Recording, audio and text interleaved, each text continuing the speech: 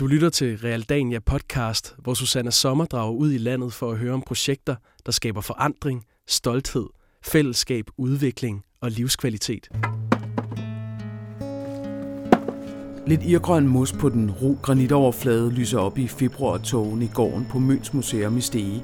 En håndfuld lange pinde står som et Mikado-spil i midterhullet på den forvidrede møllesten. Skal ens vandrestav, skal den være højere end en selv? Det må godt være sådan herude. Når du går med en stav, så skal du holde der. Altså sådan ud for ens albue? Okay, så den her måske ville være god til mig? Ja, den kunne jo være rigtig fint, ja. I dag er gården tom og forblæst, men når vejret bliver bedre, myldrer den af vandrefugle med snørestøvler, rygsække og primusapparater. De skal ud på områdets nye attraktion, Camønoen, 175 km vandrerute, der snor sig gennem de 3 forbundne øer, Møn, Nyord og Bogø. Tag med ud på vores vandretur og hør, hvordan og hvorfor en vandrerute på få måneder både har fået ny stolthed, mere fællesskab og tusindvis af nye turister til området. Så kan man sidde ved lejrbålet, og så kan man snitte. Er der noget bestemt, man skal snitte i sådan en vandrestav? Nej. Måske snitte, hvor du har været henne, hvornår. Det kunne man gøre, ja. Camønoen åbnede sidste sommer, og folk kommer for at opleve klinterne, landskabet, mørket, vandringsstilheden, kirkerne, gravhøjene og ikke mindst alle de ildsjæle, der langs med ruten byder på oplevelser, overnatning, mad og gode møder. Når vi nu alligevel har snøret vandrestøvlerne og skal ud på stierne, så kan det være, at vi skal starte i virkeligheden over i den gule længe, der ligger herovre for os. Camønoen med undertitlen Kongerigets venligste vandrerute er blevet til et samarbejde mellem Museum Sydøst Danmark, Vordingborg Kommune og lokale turismeaktører og borgere. Jamen, kom indenfor. Ej, er det en gammel lade?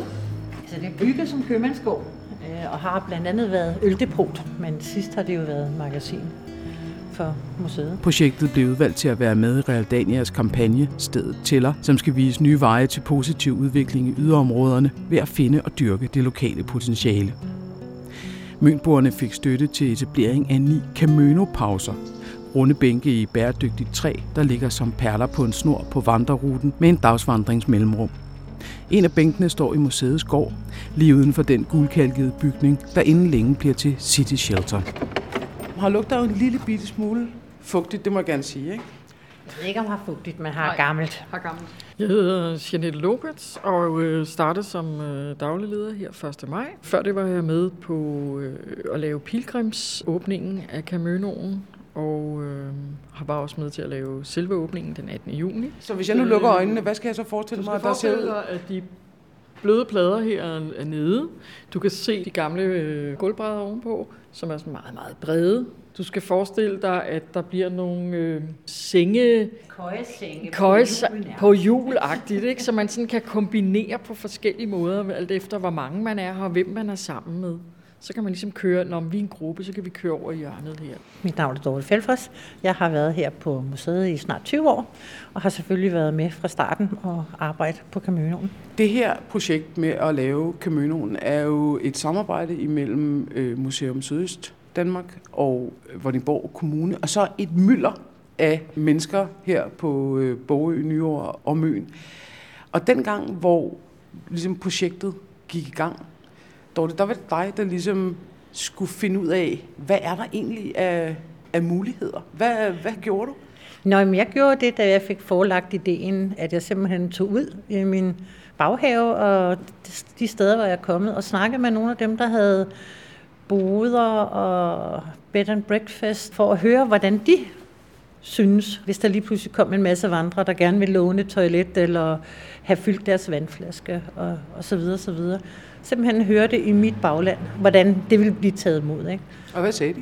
Jamen, alle har jo været fantastisk positive, ikke også? Møn er jo gearet til turister på en eller anden mærkelig måde, ikke? Så alle har været positive. Jeg tror, at alle, der bor på Møn, de ved, at hvis vi skal tjene penge, så er det på turister. Hvad skulle lige ind og tjekke, at det hele kørte? Ja, jeg skulle bare lige tjekke, vi har fået nogle borde igen. Nå, nogle meget rustikke sådan lange borde med bænke. Ja, vil lige se, hvor langt de var kommet. Så kan man da godt forestille sig sådan med en enkelt olielampe og en flaske rødvin, at der kunne være rigtig sikkert. Og jeg kan forstå, når jeg sådan har snakket med ildsjæle nu omkring, at der er en fantastisk snak omkring aftensmaden, når folk kommer ind fra forskellige ruter. Så jeg tror, at der kommer til at være en livlig snak her også. Mit navn det er Kjeld Møller Hansen. Jeg er museumsdirektør på det, der hedder Museum Sydøstdanmark.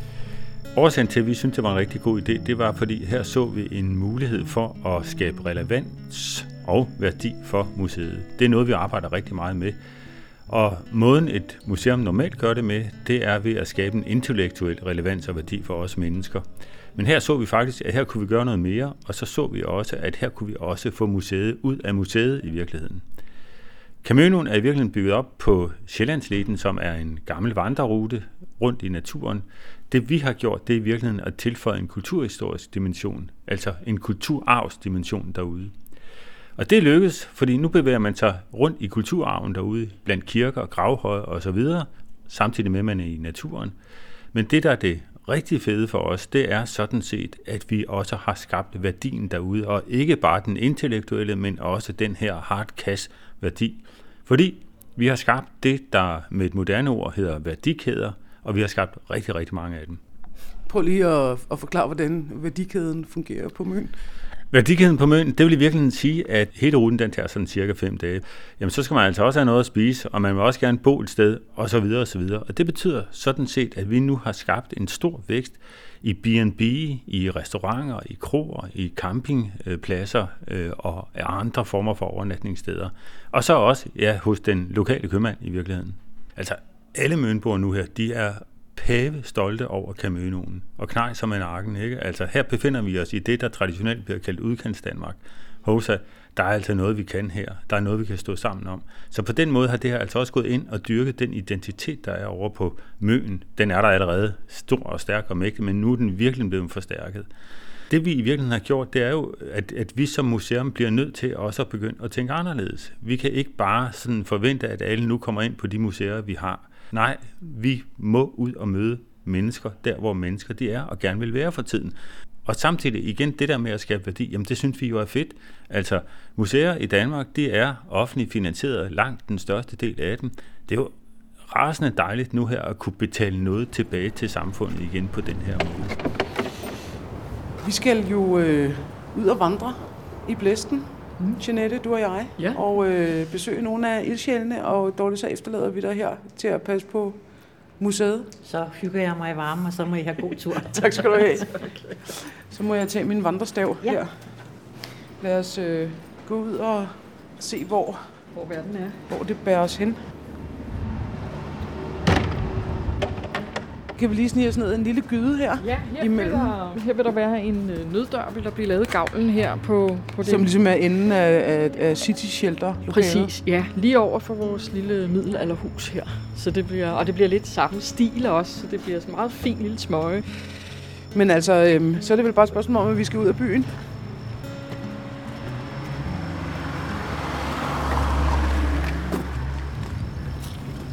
Jeg hedder Annette Maria Syska, og jeg har været projektleder på Camønoen. Jeg har været med til at udvikle den og realisere den. Da vi skulle i gang med at skrive fondsansøgningen til Realdania, der begyndte jeg jo at researche på vandreruter rundt omkring i verden og i Danmark, og de er flotte alle sammen, og de er grønne, og der er smuk natur, og de har pæne faciliteter og pæne mennesker, der sidder i nyt vandretøj og skåler i champagne og kigger ud over landskaber og siger, hvor er her bare smukt. Og de lignede alle sammen hinanden, så da jeg siddet 3 dage og researchet på det, så kunne jeg ikke kende den ene fra den anden, faktisk. Og så tænkte jeg, hvad gør vi så ved Camønoen, så vi ikke ligesom gør det samme som alle andre. Og så stod det ret hurtigt klart, at det var jo ildsjælene. Det var det ultralokale, der skulle bære det her projekt. Og så gik jeg i gang med at tale med nogle af de ildsjæle, jeg kendte i forvejen, og som var involveret i projekter. Og så begyndte jeg ellers at tage på tur. Hvad tænkte du i begyndelsen, at det var for nogle folk, der ville være gode at samle omkring Camønoen? Nogen, der har lidt ild i øjnene. Nogen, der vil noget med deres tilværelse. Nogen, der gerne vil gøre en forskel. Og nogen, der er venlige. Kongerigets venligste vandrerute, det mener vi faktisk bogstaveligt. Vi havde ikke lyst til at gå ind og rate med stjerner og vurderinger og sådan noget på, hvor godt et sted er. Men venligheden, den kan man godt vurdere. Man ved godt, om man er velkommen et sted, og man bliver behandlet godt, om folk lige går den der ekstra mil for, at opholdet og oplevelsen bliver fantastisk. Ja, på den måde så kom jeg så i kontakt med flere og flere ildsjæle, og det var faktisk sådan, at folk begyndte at ringe til mig og spørge, må jeg også være med i Camønoen? Jeg har sådan en lille hytte i min baghave, og jeg vil sætte en elkedel op, og så er der en bålplads. Må jeg så også være med? Det var fantastisk. Hvad var det, der fik folk til at engagere sig? Altså, var det fællesskab, eller var det fordi, at de kunne se, at her kunne man måske tjene skilling? Eller? Jeg tror, det er en kombination. Der er jo både private erhvervsdrivende, som selvfølgelig skal tjene penge på det her, men så tror jeg også, de synes, det var sjovt. Altså, det var sjovt, at der kom sådan en som mig. Jeg kom ikke med et skema, de skulle udfylde, og de skulle ikke love, at de havde åbent en hel sæson og alt det her. De skulle bare love, at dem, der kom hos dem, om det så bare var en gang om året, at de havde åbent, så fik de en god oplevelse. Og hvad fik dem til det? Jeg tror, det var muligheden for at præge det selv, og selv at byde ind. Det her med, at vi ikke kom med nogle skabeloner for, hvordan man kunne være ildsjæl på Camønoen, udover at man skulle være venlig. Der er en særlig stærk øvilje på Camønoen. Folk, der bor på øer, de kan noget særligt, for de ved, de skal overleve på egne præmisser. Hvor meget af ildsjæleriet var der i forvejen, og hvor meget er der kommet til? Altså har Camønoen også været igangsættende for nye ting? Ja, jeg har fået masser af henvendelser fra folk, som siger, man må også godt sove i vores have, eller vi vil da også gerne smøre en madpakke, og vi har en vandhane, og må man godt stille æbler ud ved vejen, som vandrene bare kan tage. Så der er kommet en masse til, men jeg tror nu, de var der i forvejen. Jeg bilder mig ikke ind, at de mennesker ikke var venlige i forvejen. Nu har de bare et projekt at bakke op. Det er helt krumtappen i Camønoen. I har jo lavet 9 Camøno-pauser med runde trapbænke, som ligesom er med en dagsrejses mellemrum. Hvad betyder det, at der ligesom er den der fysiske side af projektet? Alle Camønopauserne er jo placeret i nærheden af ildsjæle, i nærheden af proviant, i nærheden af overnatning, og det er det med vilje. I starten havde vi faktisk planlagt, at vi ville lave nogle sådan lidt stramme skure, du ved, i nordisk stil, sorte, der stod smukke steder. Men allerede på min første tur ud på Camønoen, så kom jeg tilbage, så sagde jeg til projektgruppen, det går simpelthen ikke det her. Vi bliver nødt til at placere de her bænke, hvor der er mennesker, og hvor der er ildsjæle, og hvor der også er nogle lokale, som har mulighed for at tjene penge på, at der kommer vandrere. Og sådan blev det, heldigvis. I havde 6.000 i sidste sommer? Der var 5.000 inden forbi registreret på Møns Museum, og det er altså jo ikke verdens største museum, men det er til gengæld kongerigets hyggeligste. 5.000 på 2,5 måned ind igennem kun til vandring. Så er der jo alle dem, der har startet deres tur lige præcis, hvor de vil, og der er mit forsigtige bud, at det er i hvert fald nok 4.000 oveni, så vi har sådan beregnet det første 2,5 måned har der været omkring 9.000 vandrere, og det er et meget konservativt bud. Så i hele sæsonen har der været endnu flere. Og vores rådgivere havde jo spået, at der ville gå cirka 10 år, før der kom 10.000 vandrere på Camønoen. Så det er sådan cirka nået på 2,5 måned. Så der tog han fejl. Hvad er 10.000 turister i hard cash? Altså man taler jo om værdikæder og sådan noget, og en omsætning på plus mellem 9 og 12 millioner til lokalsamfundet har det bonget ud med. Jeanette Lopez, nu kommer vi jo ligesom ud af den her sådan faktisk helt mørke orange. Der er stadigvæk lidt blade tilbage på træerne. Skov her i gråmulmet. Ja. Og så er vi kommet frem til campingplads Møns Klint. Ja, det er det. Og her op ved det bindingsværkshus, hvor der ligesom er kontor og information. Ja. Der står så en af Camøno-bænkene, ja, som er en rund bænk, og man forestiller sig næsten, at man sådan kan sidde der med sin vandrestav, og de andre sidder i en rundkreds og fortæller nogle rigtig røde historier. Ja, det er jo det, der er det sjove ved bænken, er jo, den kan jo begge dele. Fordi hvis man sætter sig med benene inde i den, så indbyder man til en snak og en dialog med de andre, og hvis man egentlig ikke rigtig lige overgår det, så svinger man benene den anden vej. Den er lavet af Norøn, arkitekterne, og udført på Self nede i Falster. Som er en produktionsskole? Ja, tømmerskole. Og har lavet sådan noget bæredygtigt træ? Ja.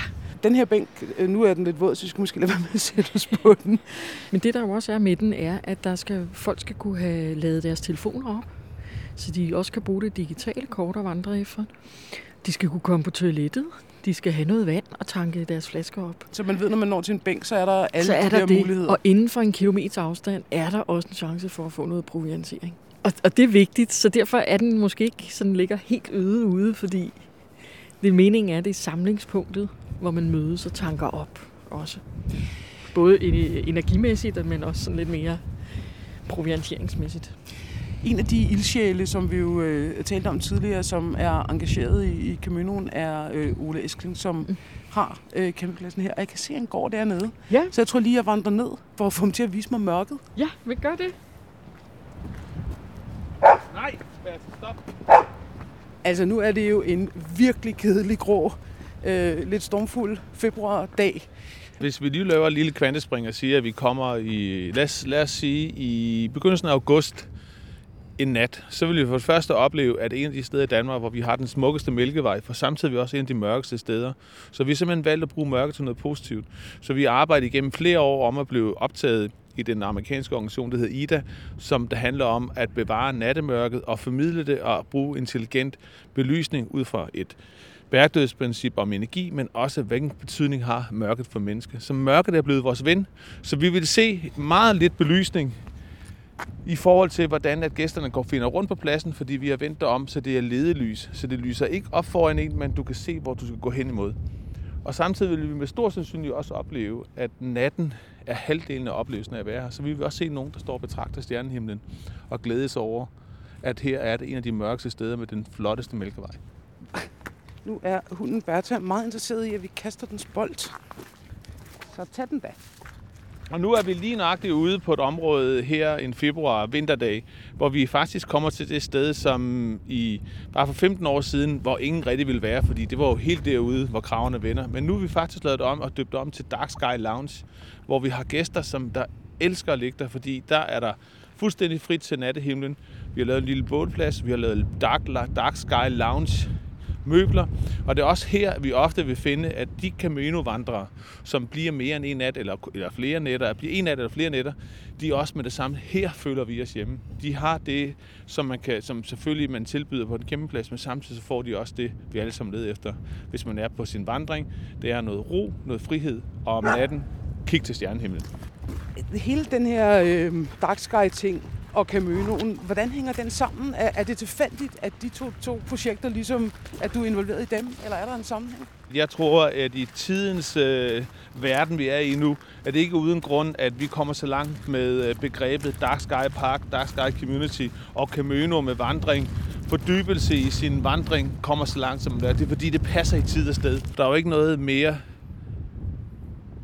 hvad kan man sige, livsgivende, end at bruge natten til noget positivt. For eksempel vandre under en stjernehimmel kan kun give inspiration til, at man får en lille åndelig rejse med på sin vandring, og det er jo det hele handler om. Hold da op, nu er vi kommet op til en af campingvognene, der står, og herunder sådan et lille halvtag ligger der jo altså grene, og der er lygter og spritapparater. Og jeg kan se på de smil af den hule, vi har fundet, det er faktisk vores fiskeguide. Og en af vores guider, vi bruger til sommerets nye tema, der hedder Læren at finde vild. Og det passer jo meget godt både ind i Camøno og stjernehimlen. Læren at finde vild. For jeg selv er den overbevisning, at hvis vi skal formidle naturen, så skal vi lære at finde vild i den, før vi kan give slip. Og derfor tror jeg også, at Camønoen har sådan en stor succes med vandring. Fordi hvis man går og vandrer, vil man naturligt slippe sine tanker løs. Vi har jo altid gjort det. Nu har vi bare pakket det ind på en ny måde. Stjernehimlen har altid været der. Den har været hos alle sammen, men nu har vi pakket det ind på en ny måde. Og vi har fået vores lokale mønboer og vores gæster til at kigge op. Og det, der er måske endnu mere vigtigt for os, det er, at om sommeren har vi jo mange turister. Men lige nøjagtigt mørket er jo mest om vinteren og efteråret.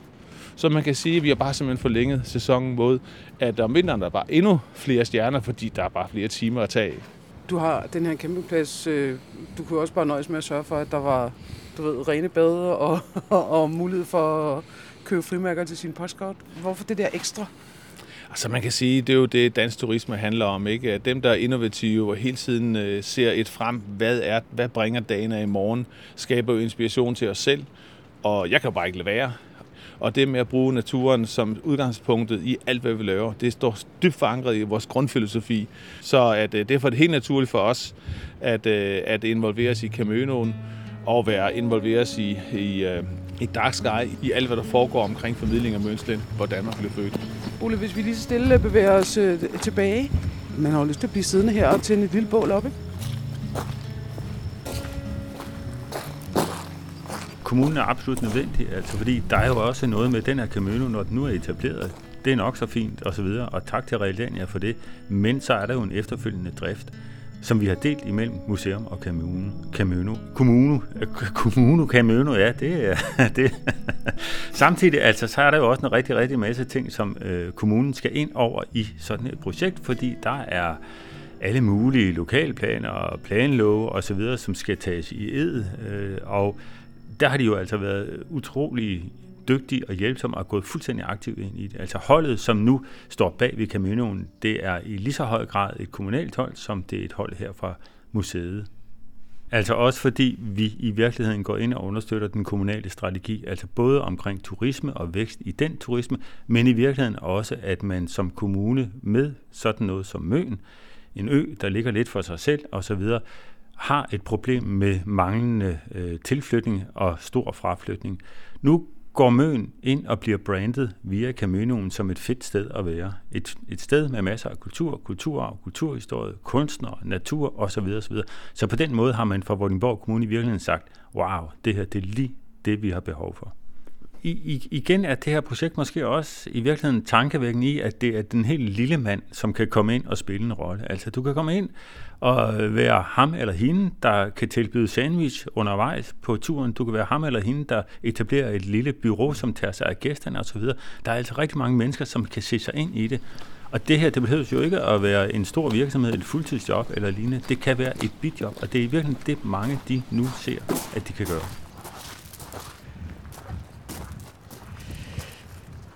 Jeanette, nu er vi nået til Klintholm, og vi er vel faktisk ret tæt på vandet nu, er vi ikke? Jo, det er vi faktisk. 4 kilometer ned af Klintholmvej her. Der har vi Klintholm Havn, hvor den anden Camønobænk er nede. Og så har jeg lagt mærke til, mens vi har bevæget os igennem landskabet, at der er jo en helt utrolig mængde bed and breakfast på det her sted. Er det noget, der er kommet efter Camønoen startede? Nej, de har været her i mange år. Men man kan sige, at med Camønoens enorme succes her sidste sommer, så er det er rigtigt, der er rigtig mange, men der kunne faktisk godt være nogle flere. Så det opfordrer vi folk til. Vi skal ind og besøge Klintholm Bed and Breakfast. Ja. Jeg har tænkt lidt på, at en masse af de her folk, som er involveret i Camønoen, af de mennesker, som bor på Møn, Nyord og Bogø, altså de må vel også være en form for konkurrenter. Altså alle de Bed and Breakfast, der er, vil vel i virkeligheden bare gerne have gæsterne, ikke? Selvfølgelig vil de rigtig gerne have gæsterne, men de er fantastiske til at henvise til hinanden, når de selv har booket. Var det fællesskab der også før Camønoen? Det var der i det små, men jeg kan høre, at der kom mange flere med i det fællesskab. Det lyder som sådan en lykkeland. Ja, jeg er også meget overrasket. Det er jeg, fordi jeg har ikke set det før så udbredt som her, men det er tydeligt, at det er til det med, at det er en græsrodsbevægelse, og det kommer nedefra, og folk vil det gerne. Så hænger der stadigvæk en juledekoration på døren. Ja, og du ringer lige på. Jeg ringer på. En glad hund, kan man høre. Ja. Et sted i baggrunden. Goddag. Hej. Hej, Luni. Du har modtaget vores store vagthund. Ja, den er så meget farlig. Hej. Hej. Velkommen til. Hej, jeg hedder Sanna. Det er fedt. Og fruen står bag døren. Jeg står her. Hej, jeg hedder Sanna. Hej, Sofie. Hej. Hej. Har I åbent nu, eller? Nej, vi holder lukket. Ja, og hvor mange har I plads til? Vi har 10 værelser og plads til 20. Og mange af værelserne kan jo komme ekstra senge, så der kan være 30. Og nu står vi i spisestuen, hvor der jo altså er alligevel tændt lys og blomster. Ja, det er i anledning, at I skulle komme. Så. Nå, tak. Jeg smider lige jakke. Ja. Hvad vil du bare have lidt vand? Eller vil du have en dansk vand? Bare almindelig vand vil jo være skønt. Så får du lige lidt. Det er sådan en rigtig vandredrik, ikke? Jo, det er det faktisk. Hvor mange vandrere har I sådan forbi her? Vi har haft en del. Nej, vi er noget statistik, men vi har haft en del. Er det en anden form for, hvad skal man sige, gæster? Ja, det er det. Hvordan det? Nogle af dem er meget trætte, når de går. Og store støvler på. Og sådan. Det er jo friluftsmennesker, ikke? Det er mange damer, der kommer også. Sådan 2-4 stykker. Og de sidder og hygger sig om aftenen, får lidt mad og sådan noget. Så det er meget hyggeligt. Vandredamer. Men der er ikke så mange mænd. Der har været nogle fædre med deres døtre, som har fundet ud af at få en weekend ud af at mødes på den her måde. Og det er jo fint. Men det er ikke noget med at sove længere noget. De skal jo op og i gang og afsted på den næste tur. Altså, I har jo haft bed and breakfast lang tid før. Der var noget, der hed Camønoen, kan man sige. Ikke? Hvad har det betydet, både for det her sted og for øen, at Camønoen er kommet? Det har jo betydet flere turister og mere gang. Siger du glad? Ja, selvfølgelig. Og når man kører ind til stedet, man ser jo vandre overalt, og det er jo fantastisk. Det er dejligt, og det kan vi jo, og vi kan jo også tale for vores andre kollegaer. Vi snakker jo sammen, vi arbejder sammen, vi har en brochure, vi selv har lavet. Alle har kunnet mærke Camønoen, og det er jo super. Hvorfor har I så ligesom valgt også at engagere jer i Camønoen? Ja, det er jo i bund og grund, at det for at få flere gæster. Sådan er det jo nemt nok, ikke? Altså, sådan er det jo. Selvom i højsæsonen er vi næsten booket op, så det er jo sådan mere skuldersæson, vi godt kunne tænke os at få lidt flere gæster, ikke? Og det tyder også på, at det kommer nu. Nogen, der godt kan tåle at gå, mens det regner? Ja, og de er ligeglade, om det er lidt råt og lidt koldt, og der ligger lidt sne og noget. Det er jo også smukt. Der er jo smukt på Møns Klint lige meget hvornår. Så det ville være rigtig dejligt, hvis vi kunne få fyldt lidt mere ud på siderne. Det ville være rigtig godt. Altså, der er jo rigtig mange, der lever af turisme på Møn. Så er vi også nødt til at være med og støtte op og gøre alt, hvad vi kan. Tag godt imod nye, også butikker og hvad der nu ellers åbner rundt omkring. Vi skal være der, vi skal hjælpe og støtte og have flyers liggende, hjælpe hinanden. Futte, gider lige holde op med det der? Futte. Hun graver. Nu har Futte ved at grave sig ned. Men så vil jeg bare sige tak for vand, og så vil jeg hanke op i Jeanette og vandre videre ud i virkeligheden.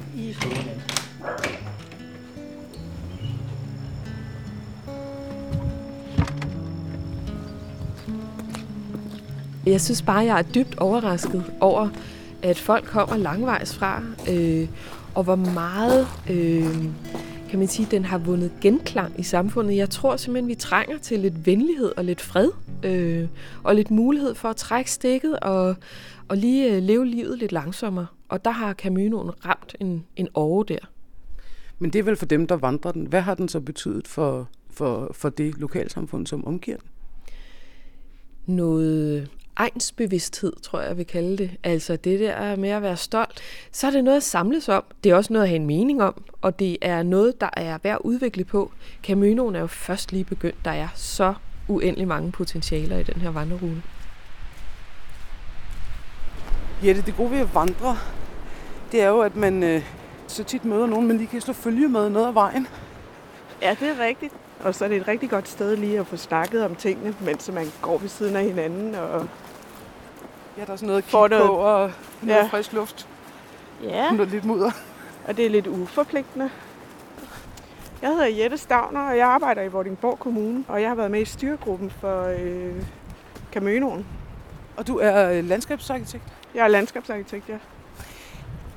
Kan du huske, da du hørte om Camønoen første gang? Jeg fik en mail fra vores udviklingsdirektør om, at det her det nok var noget for mig at være med i. Og så siger man jo ikke nej. Og var det så det? Ja, det var det. Jamen, det har været et meget, meget spændende arbejde. Det har været rigtig spændende at arbejde sammen med museet, fordi de tænker anderledes end mange af mine kolleger her i Vordingborg Kommune, ikke? Og i det hele taget folk, der er sådan inden for teknisk forvaltning. Så det har været ligesom at få løftet toppen af hovedet, og så bare blive bombarderet med nye input. Det har været så spændende. Det kan være, vi lige skal gå ind i fyreskoven. Det er jo altså nogle helt fantastiske fyretræer, der står her, som er som skonnertmaster. Ja. Står de her og sådan suser, og så er der sådan helt blødt af grannål her på stien. Hvis du ser det fra sådan et kommunesynspunkt, hvad var så det interessante for Vordingborg Kommune med Camønoen? Vandreruten havde vi jo, så det var en mulighed for at få mere opmærksomhed på, hvilke muligheder der er i Vordingborg Kommune. Og vise de smukke områder, som vi faktisk har på Møn og Nyord og Bogø. Så Vordingborg Kommune har ligesom delt sit område op i 3, og Møn området er for turister. Altså, så vi skal udvikle området for turister. Og Camønoen kan tiltrække turister. Fordi der er et specielt univers omkring Camønoen. Naturen er der. Den er bare smuk. Og ruten er der. Og de søde mennesker er der. De søde ildsjæle. Og de vil gerne. Så Camønoen passer ind i kommunens strategier og planer. Og så handler det om også, at vi skal have etableret nogle flere overnatningsfaciliteter, for det har jo vist sig, at folk mangler steder at sove. Og det bliver vores næste udfordring, det er at finde steder, hvor ildsjæle vil have sat en shelter på deres ejendom, og så søge nogle fondsmidler til at få etableret nogle nye shelter og nye teltpladser og alt sådan noget. Vi er blevet løbet over enden. Det er en god succes. Stor succes. Og nu kommer der hunde imod os. Heldigvis i snor. Ja. Det er godt. Den ene ser lidt ulveagtig ud. Hej. Hej. Hej. Jeg bliver her. Jeg håber nok er der. Nå, det går nok. Jette, er der noget særligt på Møn og hele det område og de mennesker, der bor der, som gør, at sådan noget udvikler sig på den her måde, som Camønoen har gjort? Folk ved, at de skal gøre noget selv. Og hvis de kan se en god idé, og de kan se en indtjening ved det også, ikke? Så er det noget, de vil. Der er også mange, der arbejder frivilligt og virkelig gerne vil have, at folk får en god oplevelse. Så jeg mener, at de lokale kræfter, der skal til for at få en succes, de er på Møn. Det er et ganske særligt folkefærd, der bor på Møn. Og Nyår og Bogø. Og ja, man skal garanteret sige dem alle tre på en gang, ellers så får man slask, ikke? Jo, det er jo det.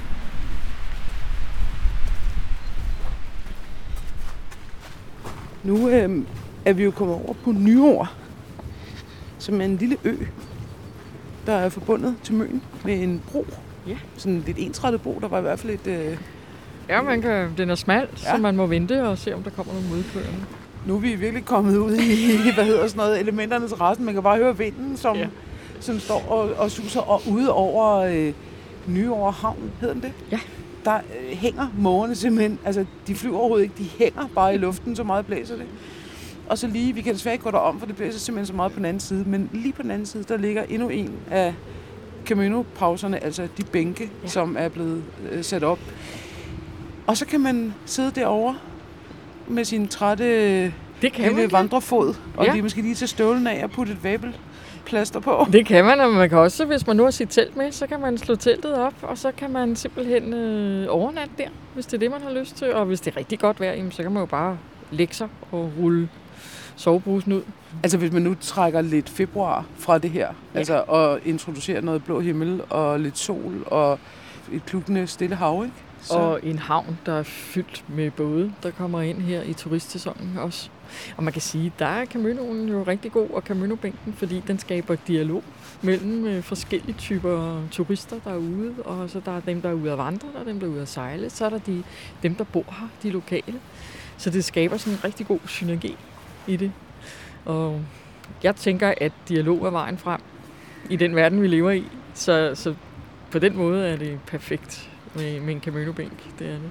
Og vi skal over faktisk tale med en af de lokale, William, som er oppe på Sættemsmøllen, så vi må vel våge os ud i det. Vi var ude i blæsten, ja. Så ligger der små røde fiskerhytter. Ja. Jeg tror, der er noget særligt alle steder, og jeg tror faktisk godt, at ideen kan overføres til andre steder. Det, der er helt særligt ved Camønoen, det er jo naturen og landskabet, men især ildsjælene. Der lever kun én William, og han bor på Nyår, og der lever kun én Regina, og hun bor i den gamle skole. Og så er der møllelaget på Bogø. Det er der, de er. De er jo ikke på Sydsjælland eller et andet sted. Men alle andre steder findes der jo andre særlige mennesker eller projekter eller steder, som er værd at fremhæve og værd at få øje på. Så ja, det kan sagtens overføres. Camønoen har haft så meget vind i sejlene fra starten. Den har næsten, jeg vil næsten ikke kalde det et projekt. Det er sådan mere en bevægelse, som er blevet skabt på baggrund af, at vi har kommunikeret Camønoen allerede inden vi fik midlerne fra Realdania, så vidste vi jo faktisk, at nu blev vi nødt til at lave noget, for folk begyndte at tale om Camønoen. Så den har en sjæl, det har den. Nu står vi her i regnen i nyår midt på gaden, og det er temmelig ufarligt, fordi da vi ligesom kom til byen, kunne man se, at her må helst ikke køre biler. Nej.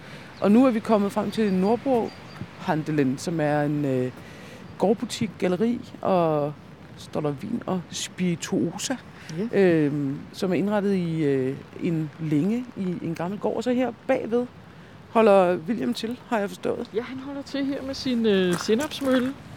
Som du kan høre, så du snakker om det med, at der ikke kører biler, har jo helt stille. Ja. Og det giver virkelig noget. Det er næsten så det synger lidt for ørerne om sommeren her, fordi her er så stille. Men det er jo det, der er et af trækplasterne her. Har hyggeligt. Folk er søde og tager imod. Og så denne her fred og ro her.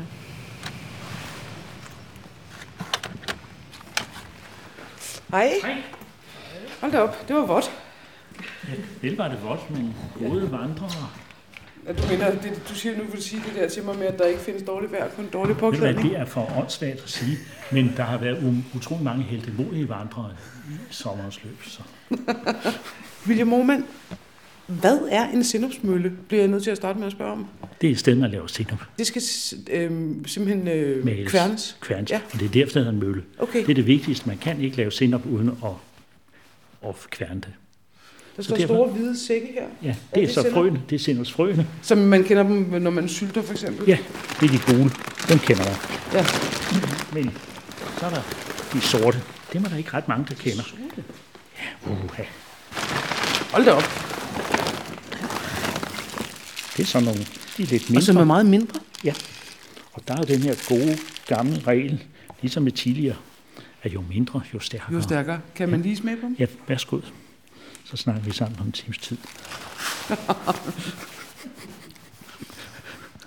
Prøv at mærke, til at begynde med, smager det ikke af noget, så kommer der en bitterhed.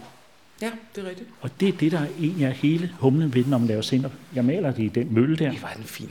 Det er en diamant, står der på den, med et sådan meget fint gammelt logo med medaljoner, og så har den jo altså svinghjul. Og det er en model fra 1930'erne, men den er lavet for 5 år siden. Den er simpelthen genoptrykt, eller hvad man skal sige? Den har overlevet, blev brugt i ulandene, fordi der kan man jo ikke bare få reparatør. Det er noget, man selv skal kunne. Og det passer til os. Ja, og det er sådan en, der kan repareres med en... Ja, med en svensk nøgle og en motor. Ja, så er man jo allerede der kommet langt. Og så bliver det malet, og så blander jeg det op med noget surt og noget vådt. Altså eddike og vand. Så får man gammeldags fiskesennep. Og hvis man så i stedet for vandet bruger æblesaft, presset af nedfaldsæblerne her på øen, så får man æblesennep. Og nu var det helt længe før vi skulle ud og hente ramsløg, så laver vi ramsløgssennep. Hvor mange forskellige senneper laver du? Altså hen over året, og min receptsamling, hold kæft, for lyder fint, der er 22 forskellige. Du er gammel biokemiker? Nej, bare kemiker. Nå, okay. Rigtig god gammeldags modbydelig kemiker. Med rigtig kemi? Rigtig kemi. Sådan noget, hvor man skal vide, flugtvejen er i orden. Og der er noget til at skylle øjnene i. Også det her. Hvordan hænger sennepsmøllen sammen med Camønoen? Altså, dels hænger den jo sammen med, at vi er her. Altså, det er nok det vigtigste. Jeg går og laver det, og så ekspederer jeg, og så kan folk komme herop. Det er det vigtigste. Og selvfølgelig er der nogen, der køber noget senere. Det er ikke det, der betyder så meget, men de kommer herop. Så spørger de, er der sted, man kan overnatte, eller hvordan kommer man herfra, eller hvad var det, vi så derude? Eller, så det er mødet? Det er mødet, der er det væsentligste. Ja. Helt givet. Og der vil jeg sige, at vandrere er, nu skal jeg lade være med at generalisere, men det er sgu rare mennesker. Jamen altså på en eller anden måde er det, altså jeg tror, at de fleste mennesker bliver rare mennesker af at vandre. Vi har haft det her, eller har det her slogan med, er det verdens, eller i hvert fald Danmarks venligste vandrerute? Ja, men vandrerne skal også være venlige, og hvis de ikke er, så skal de sgu pille af. Og hvis jeg ikke er her, så er der temmelig ofte, så ligger pengene på disken, og så er folk taget. Altså, og det er alene det, at de gør det, så er det jo pludselig en helt anden verden, ikke? Hvorfor blev du en af Camønoens ildsjæle? Jamen, så var det her med, at rammerne var meget frie til at begynde med. Hvad skal vi med det her? Og så var det, at vi kunne tillade os at bruge hinandens, eller fremhæve, leve på de ting, vi kunne. Jeg har min sennep, jeg har mine lægeplanter og alt det der. Andre steder, der er det noget kunstner, og nogle steder, så er det noget kajak og sådan noget. Det var dybt fascinerende, at det udviklede sig på den måde. Og det gør så også, at vi tror, vi kan bidrage. Og vi ikke skal sådan helt faste dumme rammer. Ikke? Så man kan ligesom både være sig selv og være med samtidig? Ja, præcis, ja. Det er faktisk rigtig godt, ja. Og det bliver ovenkøbet værdsat. Hold da kæft. Det man kan. Hvad er det, vi har herovre i den her lille papæske? Det er nogle rødder, jeg har gravet op lige her, inden frosten kom i jorden. Febernellikerod. Hvad for noget febernellikerod? Som er sådan noget febernedsættende? Ja, det er det. Det er faktisk et smertestillende. Og så er der lidt desinficerende, altså betændelseshæmmende. Det skal de eksperimentere lidt med. Hvordan går du fra at være kemiker med brug for en flugtrute, og så til at stå med lægeurter og sennepsfrø? Det er ikke noget med at gå fra. Det er noget med, at det andet næsten... Altså, jeg startede faktisk som dreng med at gå og rode med planter, og koge ud og gøre ved, og smage og gøre ved. Og da jeg så overlevede, så fortsatte jeg. Så det er også blevet ovenkøbet gift med Ellen. Vi fandt sammen i den interesse. Og ved du hvad, det er altså lidt det samme, som afspejler sig nu i Camønoen. Så kommer nogle mennesker og siger, Gud, er du også interesseret i det? Og så har vi den stik modsatte. Vi har jo hen i kirken, der har vi det her lille klasse, hvor folk kan lægge. De plukker enebær ud på udsaler, det er deres bekymringer. Det er jo den her pilgrimstanke. Og så lægger de bekymringen fra sig, og så går de videre. Men der er mange, der ikke ved, hvordan en enebær ser ud. Så der er man godt nok på der ligger rønnebær og slåen og ellekogler og alt muligt andet, men det er sgu da meget sødt. Der har du sådan et dannelsesprojekt. Det har jeg nemlig, ja. Præcis, hvordan ser et enebær ud? Ja, det må vi have en lille station derovre. Nu skal I høre forskel. Da Camønoen begyndte sidste år, så har du været i gang med alle de her ting i lang tid. Ja. Hvad sker der så? Sker der sådan en forening mellem det, du laver i øvrigt, og så Camønoen, eller begynder der også at ske nogle nye ting? Har det sat nye ting i gang hos dig? Jamen det gør det jo, fordi jeg møder de mennesker. Altså efterhånden er det sådan, at jeg vil sige, vi har mentalt menneskeligt lige så meget udbytte, som de har af at gå på den venlige vandrerute. Altså alle de inspirationer, alt den, også visitkort og adresser og mailadresser, jeg har fået, så meget har jeg ikke fået før. Så på den måde giver det også utrolig meget. Jeg giver det også i... Nu kan jeg ikke se, om du har et kasseapparat, men giver det også i kasseapparatet? Jo, det gør det. Men det er jo svært at sige, hvad er det, og hvad er den øvrige turisme her? Eller som jeg siger, gæster. Det er jo for mig ekstremt vigtigt at sondere. Gæster, det er sådan nogle, som de fleste Camønovandrere, der kommer, interesserede, gider tale med os, og vi kan få noget ud af at tale med. Altså den turister, det er sådan nogle idioter, der kommer og glor. Har I fået strøm herovre, ikke? Og der har Camønoen nok givet os de serverer et godt segment af mennesker, som vi kan leve videre på, og som vi nok også kan holde ud og have gående i mange år endnu. Giver det også en stolthed? Altså det virker, når man snakker med alle sammen, som om, at de synes, at det er det bedste sted i verden, det her. Jamen det er det jo, så det er der jo ikke så meget. Det er jo... Nej. Nogen skulle styre det. Men det er, som jeg tit siger, at vi er stolte over vores sted, men vi er ikke selvtilstrækkelige. Vi har ikke den chauvinisme. Vi ved godt, der findes andre steder, der er næsten lige så kønne. Altså, det er faktisk seriøst nok, at tidligere, så var der jo, kunne man bare komme ned. Og der er jo skønt, der er jo ikke blevet smukkere af Camønoen. Men det er, at vi har fået lov til at være med. For før den tid, der var det jo bare komme og nyde de flotte bakker og se de fine klinter og gå en tur i vandet. Nu har vi fået lov til at være med. Du har lyttet til Realdania podcast, og det her projekt er bare et af de mange, som Realdania støtter rundt om i Danmark for at skabe udvikling og øget livskvalitet. Læs mere på realdania.dk eller find os på Facebook.